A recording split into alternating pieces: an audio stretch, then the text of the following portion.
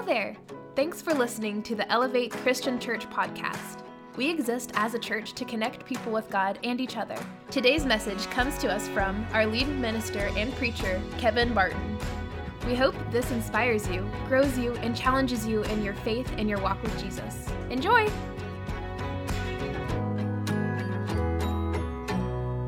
We are in week 2 of our series entitled Christmas Presents. We've been talking about God being with us, that whole concept of Emmanuel, that His presence is our present. And so last week, if you weren't here, we looked at Mary, and we talked about God being present with us in the chaos of life. And we just paused and talked about how difficult life must have been for Mary. She was engaged. She had her whole life in front of her. And then all of a sudden, an angel of the Lord appears to her and says, "You're going to be pregnant." And she says, "How can this be? I'm a virgin." And it turned her life upside down. And we looked at the fact that when life is chaotic, we sometimes forget that God is still with us. Today's title is God with Us When No One Else Is. And so let me begin by asking you a question. You don't have to raise your hands, but have you ever been alone for long periods of time? And not by choice. Like some people like to be alone. There are hermits in the world that just would rather buy 3,000 acres and put a house right in the middle and never leave and never see another soul. But it's, have you ever just been alone and you didn't really want to be alone? So I went to Bible college. And I got into some trouble. Now, the trouble is relative when you talk about Bible college, but the school I went to was Mid-Atlantic Christian University, very conservative school, and we had to sign contracts, things like we will not go watch rated R movies. We will not listen to songs with explicit lyrics. We had all kinds of rules, and one of the rules we had, this is a college campus, was everything shut down at 11. So you had to be in the dorm by 11. We had a hard, fast curfew. But this was the early 90s, and so they didn't have security cameras and rings, and they didn't have alarms, and I had a dorm room on the bottom floor. And so lots of times after curfew, myself and 3 or 4 of my buddies would sneak out my window. We'd always park someone's car kind of off campus a little bit, and we would sneak out the window, and when we're walking through this small Bible college campus, there are professors' houses and stuff. We're dodging people, and we would get into the car and go get into mischief. Now, we didn't go clubbing or anything like that. We would go to the gas station, and they had an old Galaga video game. And we would go there with a pocket full of quarters, and we would try to beat each other's high scores. And then we would get like a gas station hot dog. We would always end the night by everybody buying their own can of potted meat. Now remember like the deviled ham, the potted meat? Okay, don't worry, we didn't eat it. And we would always end the night by going somewhere in Elizabeth City, North Carolina, where we could find something to jump off of. Because I don't know if you know this or not, but if you take a can of potted meat and I would put it on the floor right here, and I would jump off this stage and hit it with my heel, it would explode all over. You'd be in the splash zone right here. So we would do that, and we would videotape it. Then 2 or 3 in the morning, we would sneak back in and get up bleary-eyed and go to class. Long story short, we got caught. And our punishment was being dormed. And being dormed was awful because here's what it looked like. You were allowed to get up and go to class. You were allowed to go to the cafeteria if you had a meal plan. But as soon as that was over, you had to be in your room. You couldn't leave your room. You go to the bathroom down the hallway in the communal bathroom, but you were dormed. And so a week, and my roommate when I was a freshman was a senior, so he was never there.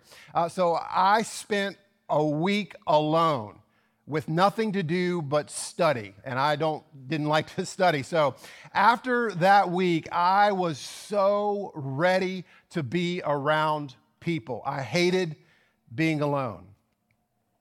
What about you? Have you ever felt all alone? Maybe you live alone, or maybe this is your first Christmas alone.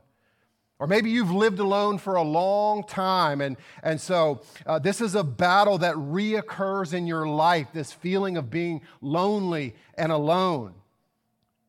And the holidays only intensify that, right? Everybody else is going to someone's house for Christmas, and I'm stuck at home alone. Maybe you have felt alone because of something you did in your life, something shameful. And everybody has bailed on you because of your poor decisions, and you're just left feeling all alone. Maybe you feel alone due to a stance that you took. You stood up for something that nobody else would, and so in your office, it's everybody against you. In your class, it's everybody wants to do this but you, and so you feel alone. And maybe you feel alone because of a great loss. You lost someone you love due to death or divorce. And even in a crowded room like this, full of people, you still feel alone. You know, I've come to find when we feel like that, I often think that we feel like God is not there either. I am just all alone. And I'm here to proclaim a truth to you that nothing could be further from the truth.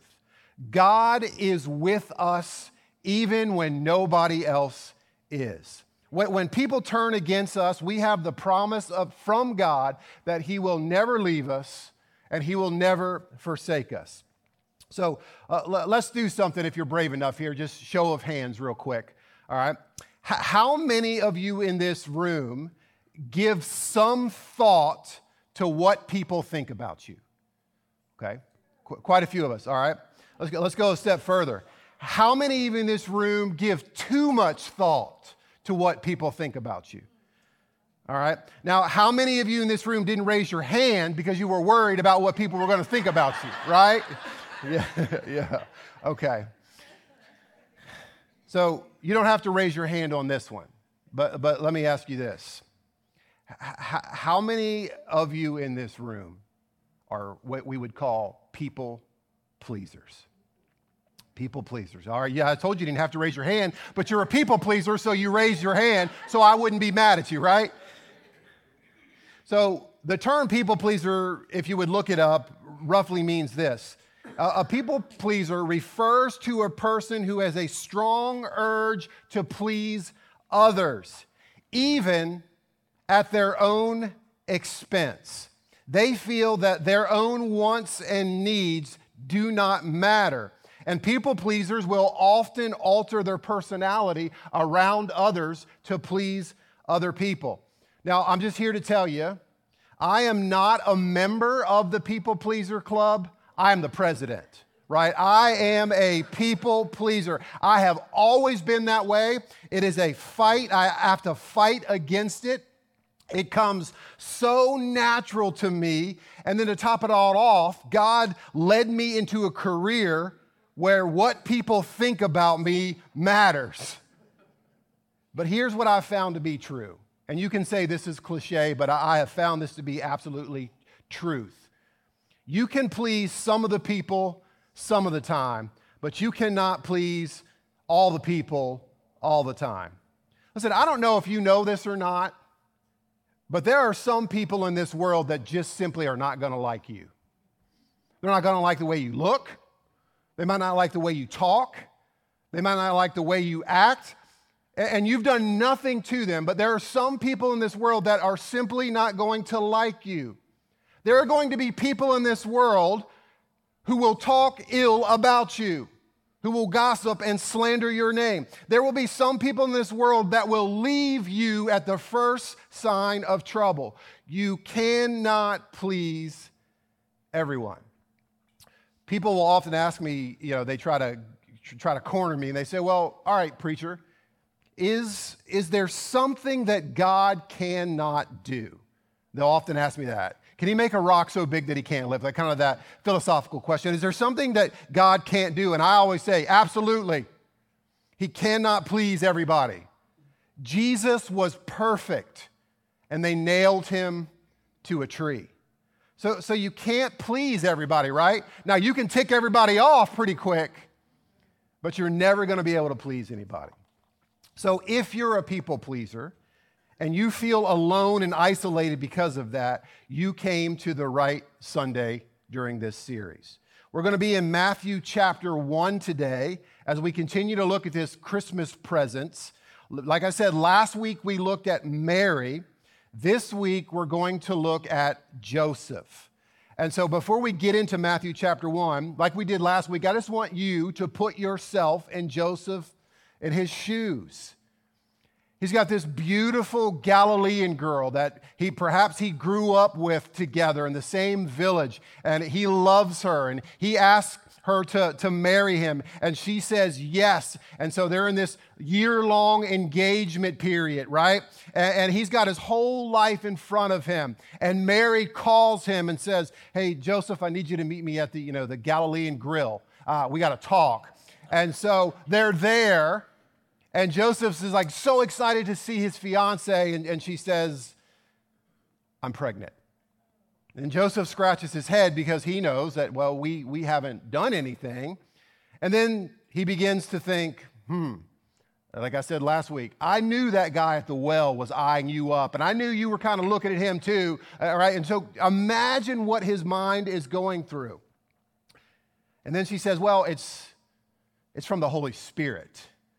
This is God's child. So when news gets out, can you imagine his family and friends, the advice they gave him? They're probably saying, you need to end it. You need to walk away. But he loves Mary. And so I'm sure he felt conflicted. I'm sure he felt all alone. He had to feel all alone, right? Because there's only been one human being who's ever had a virgin birth, his wife, Mary. So no one knows what Joseph, he was all alone.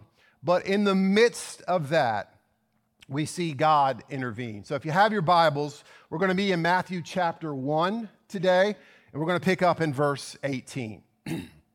We saw Mary's side of the story. Now let's see Joseph's. Matthew writes, now the birth of Jesus Christ, let me pause right here. And I think everyone knows this, that's not the last name of Jesus. Christ. Like it wasn't Joseph Christ that married Mary, and it was Mary and Joseph Christ and their son Jesus. Christ is a title. It means Messiah. It means chosen one. So this is the birth of the Messiah. It took place in this way. When his mother Mary had been betrothed, we talked about that last week, that's engaged, but it's a deeper engagement than we have here in America, which we'll get to again in a second. So when his mother Mary had been engaged to Joseph, before they came together, this is before they consummated the marriage, before they lay together, before they were intimate. Before they came together, she was found to be with child from the Holy Spirit. Now look at verse 19. Her husband, Joseph, then let's stop right there. Wait a minute, I just thought they were engaged. Remember what I talked about last week? When you got engaged in that culture, and even still today in that area of the world, even though you weren't officially married yet, you were called husband and wife. And you couldn't just break off an engagement by like, here's your ring. You had to go get a divorce, okay? So her husband, Joseph, being a just man and unwilling to put her to shame. Again, it gets lost in translation, but in that culture, in that region of the world, this would have been the end of life as Mary knew it. Think scarlet letter times 1,000. Okay, so Joseph, being a just man, he didn't want to put any more shame that was already going to come upon her, resolved to divorce her quietly. Now, I think you know this, but let me just pause and say this. He could have done this publicly, right? He could have brought charges against her. He could have went and talked to her father and her brothers and said, look, she was betrothed to be me, and she's with another man's child, and so I am going to bring charges against her. And under the Jewish law, what would have happened to Mary? She would have been stoned to death. But he didn't. He was a just man. 1 Peter 4 tells us that love covers a multitude of sins.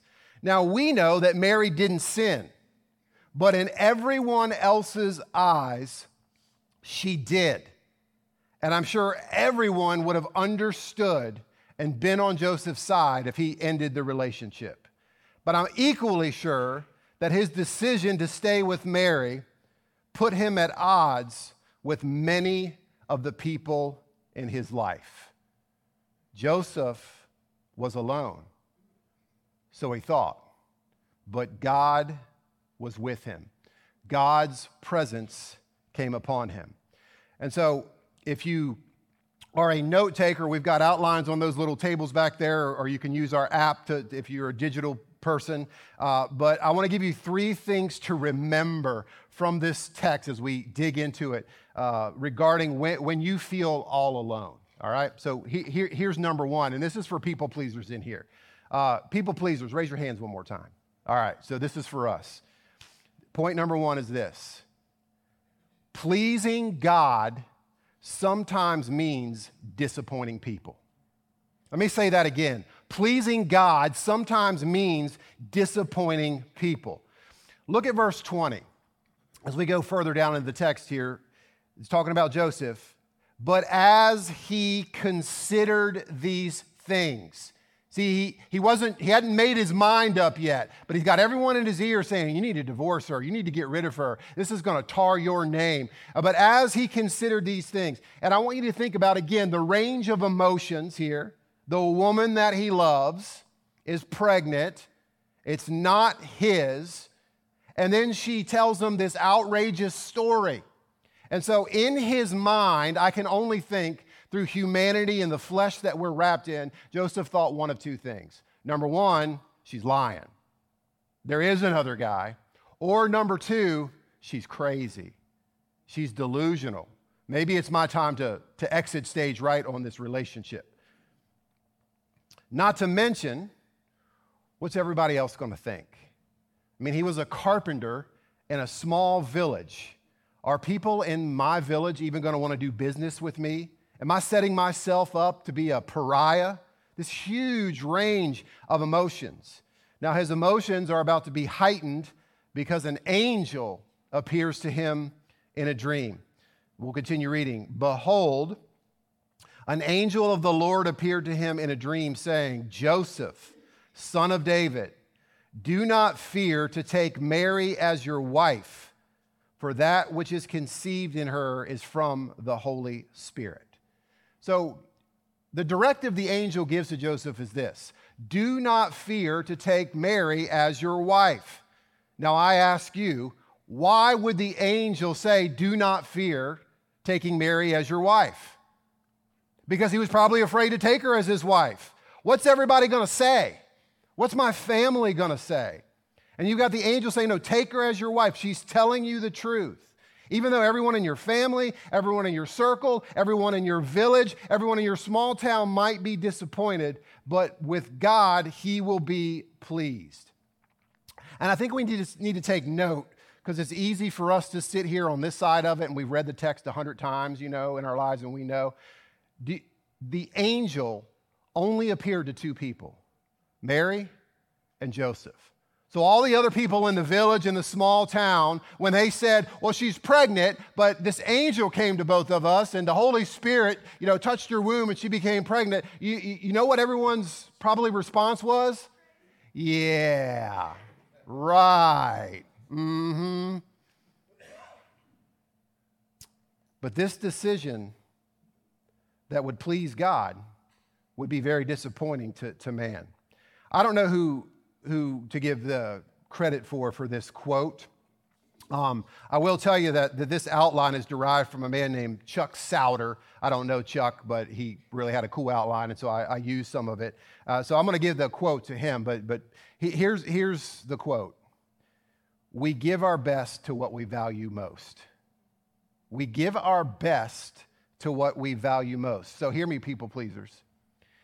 If we value being liked by man, we're going to give our best effort, the best of ourselves, trying to please people. And you know what the net result of that is?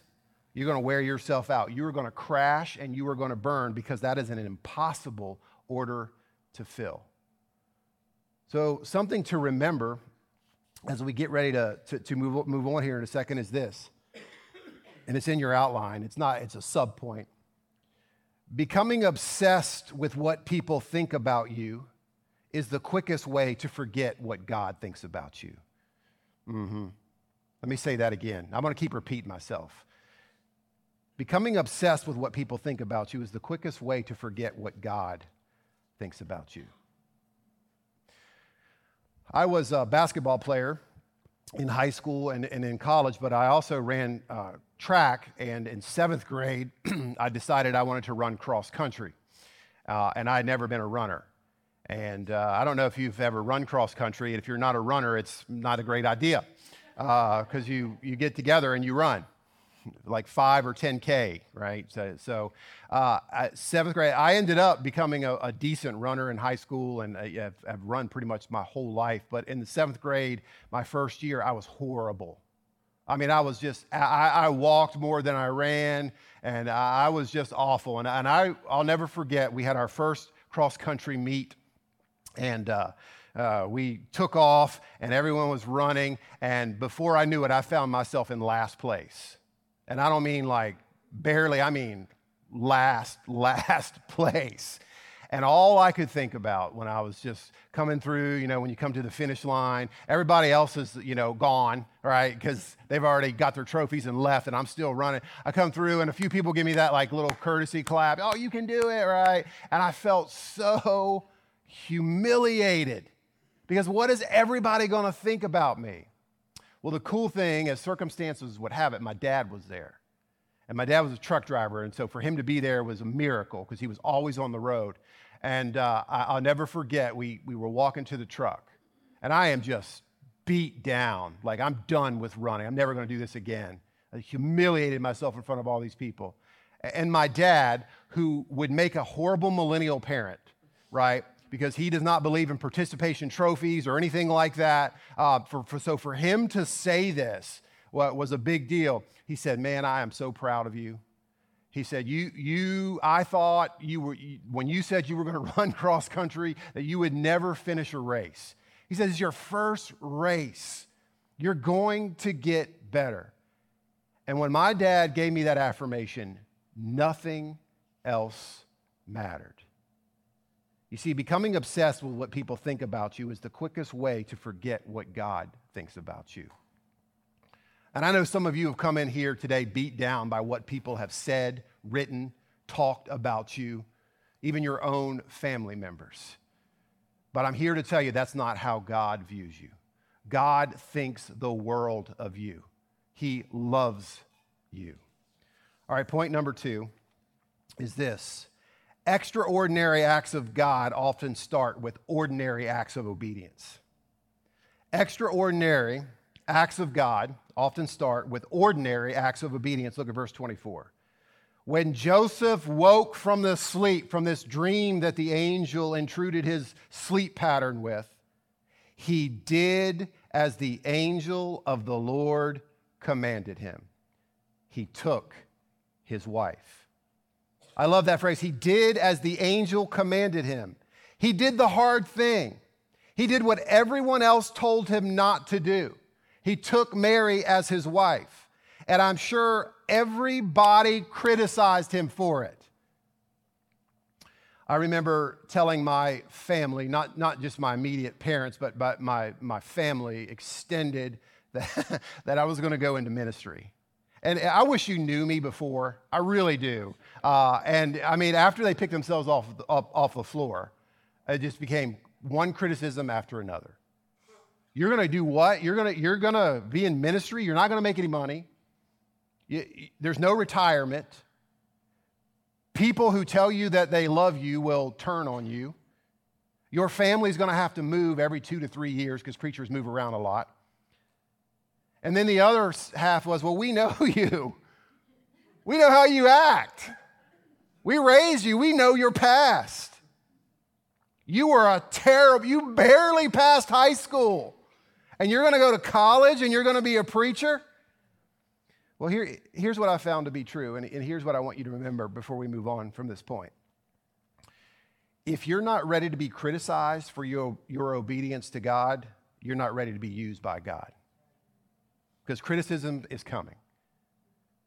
Joseph, man, he just had plain, everyday, ordinary obedience in spite of the criticism that ended with an extraordinary act of God. Because Joseph was obedient, he played a huge part in the Christmas story. If we were going to make a movie about the birth of Jesus, Joseph would be in one of the lead roles. But here's what I find fascinating. There's not one word in the Bible recorded about anything that Joseph ever said. You don't see him speak at all in Scripture. We know Joseph by what he did. Extraordinary acts of God often start with ordinary acts of obedience. Number 3, finally, is this. You don't have to understand completely to obey immediately. You don't have to understand completely to obey immediately. So in my house, and my wife is in here, so I have to be real careful how I phrase this. I think as far as like discipline and like getting on to the kids, I'm probably a little more laid back, right? A little bit. But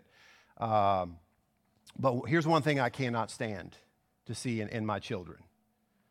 I cannot stand to see delayed obedience. Because in my eyes, delayed obedience is disobedient. And I went through this little phase. I can't remember which one of the 5 was a little trying. They were all a little trying. But I went through a phase with one of them where I did I'm going to count to 3. Right? Hey, I need you to do this, and they don't do it. 1, right?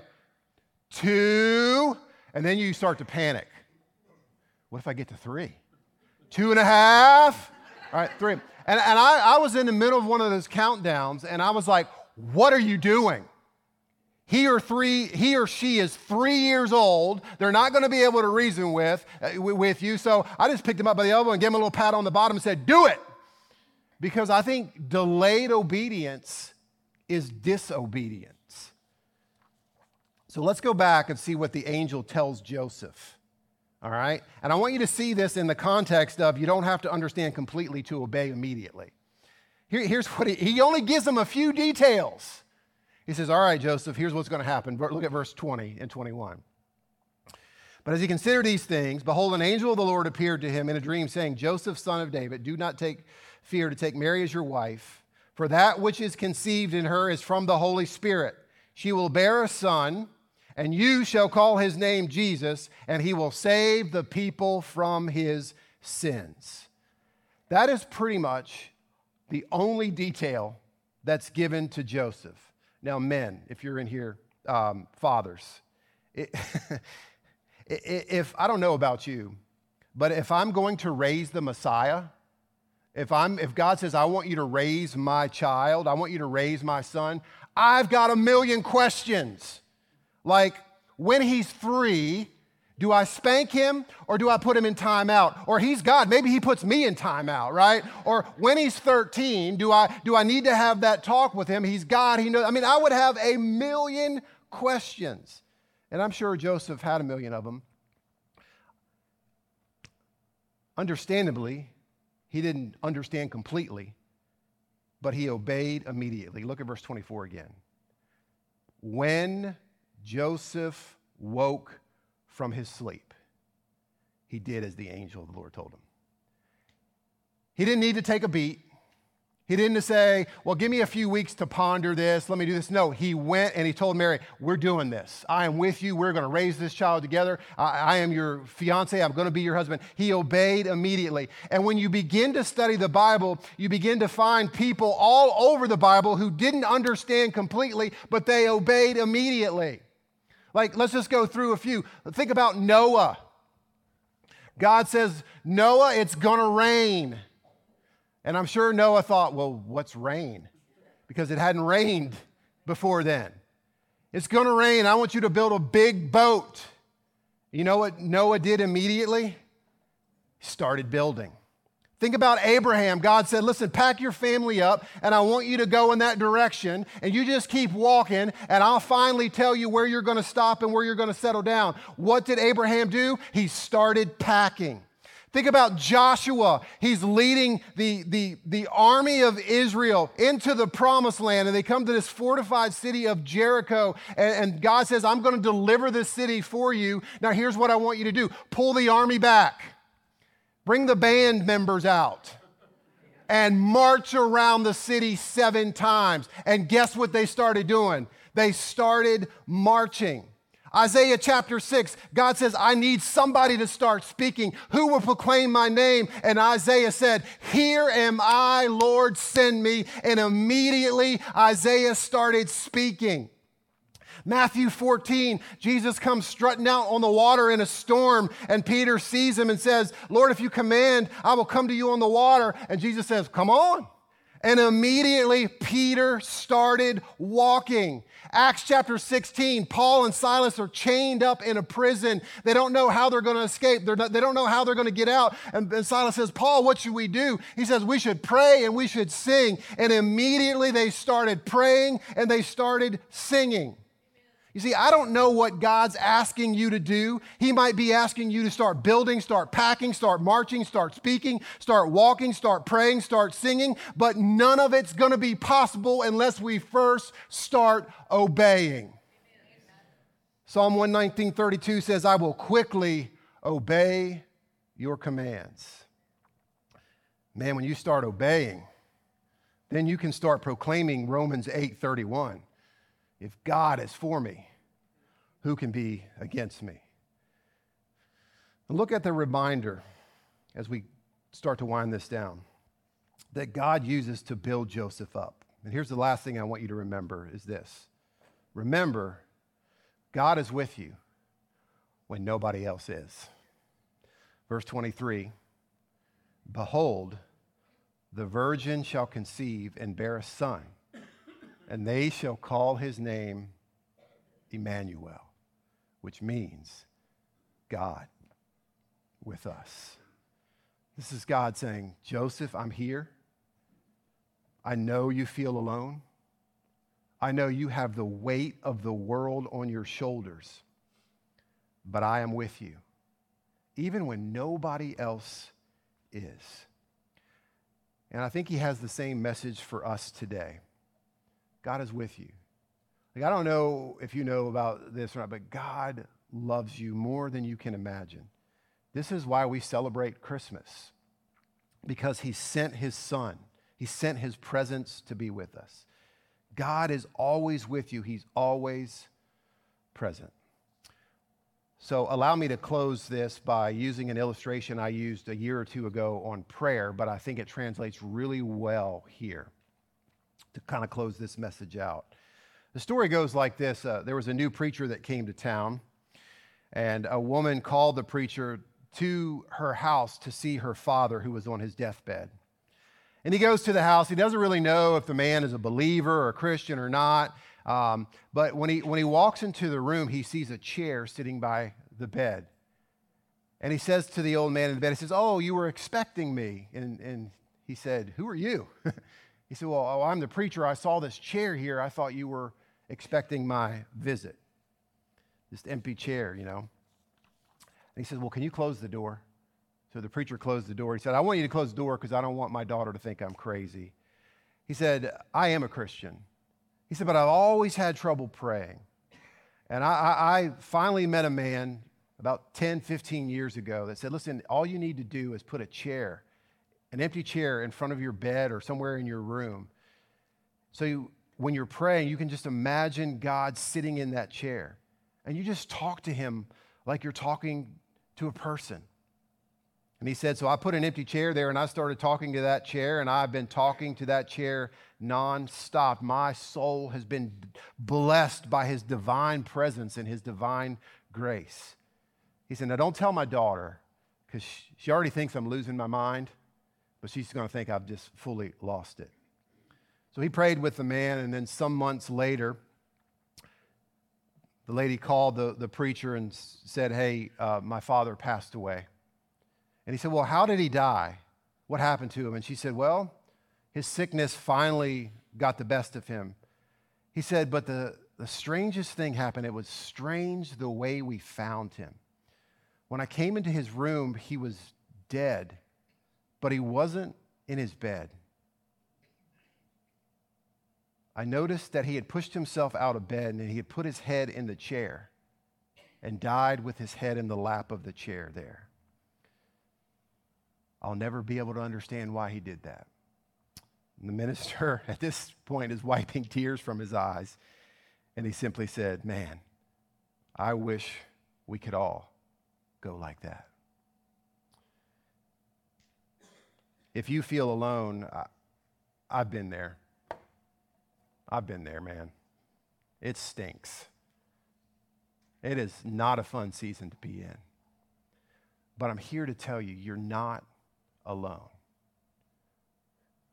Men and women will come and go. You will disappoint them. They will get mad at you, but God will never leave you. He will never forsake you.